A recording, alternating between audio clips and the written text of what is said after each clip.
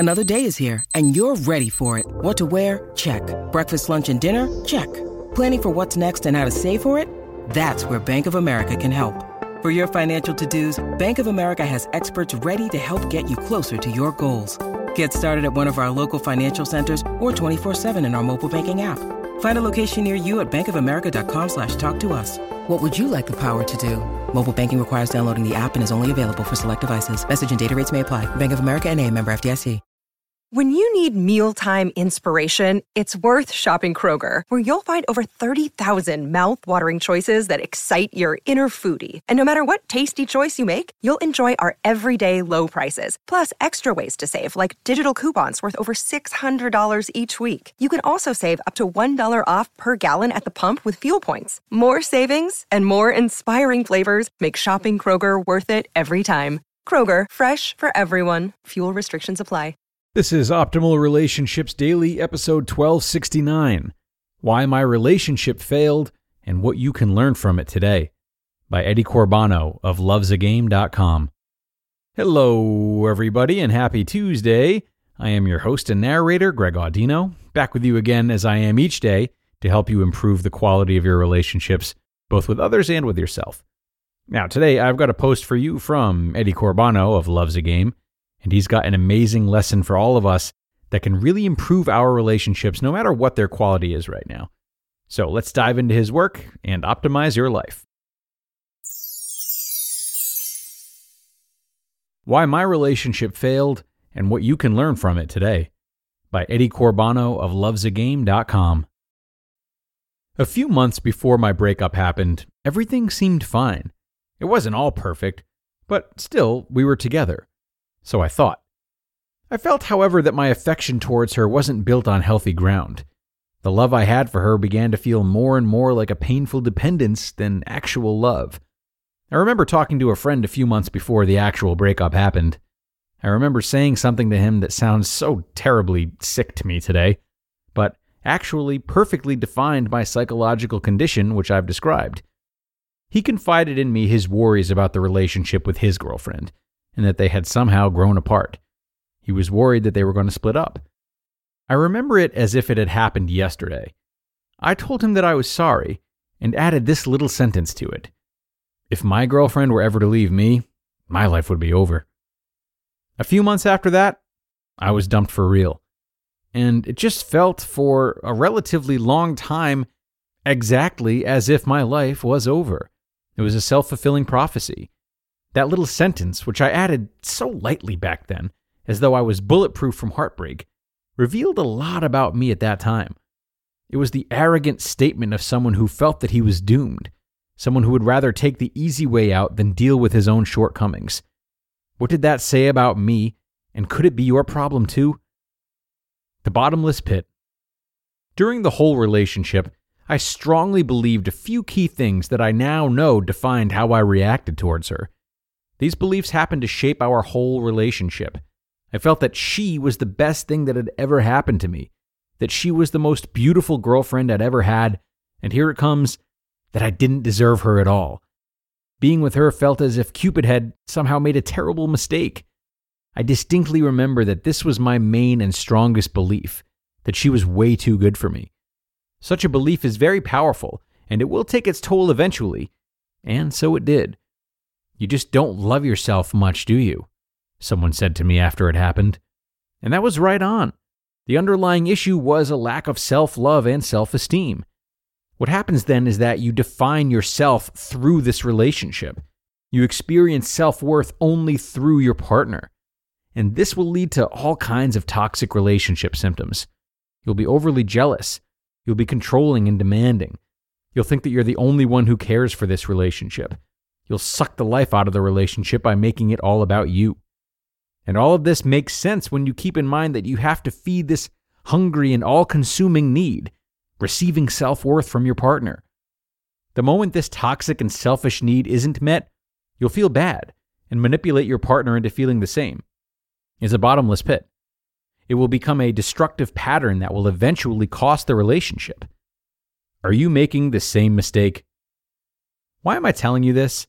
Should you suffer from a breakup right now, chances are that you went through a similar pattern.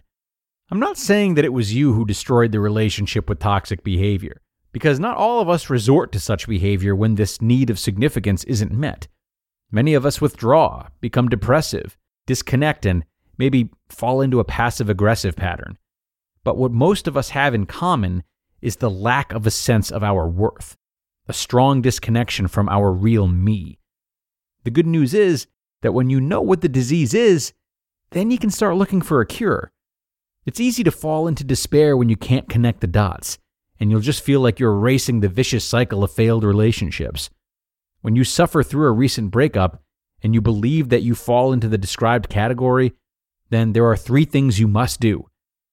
Remove your self-worth giver, go no contact, reconnect with your true self, and work on your self-worth.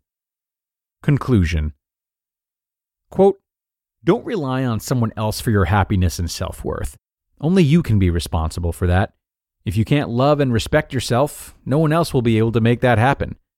Accept who you are, completely, the good and the bad, and make changes as you see fit. Not because you think someone else wants you to be different. End quote. That's by Stacy Charter. The sentence I said to my friend so many years ago perfectly predicted my future suffering. It condensed so well what my core problem was and how it pervaded and corrupted the relationship I had. This was, of course, only one of the reasons for my breakup. The other main one was a huge incompatibility between the two of us, and a bunch of minor things. All of which I've learned about in my recovery, and the relationship inventory that I've made. If you find yourself struggling with similar things that I did back then I urge you to work on yourself.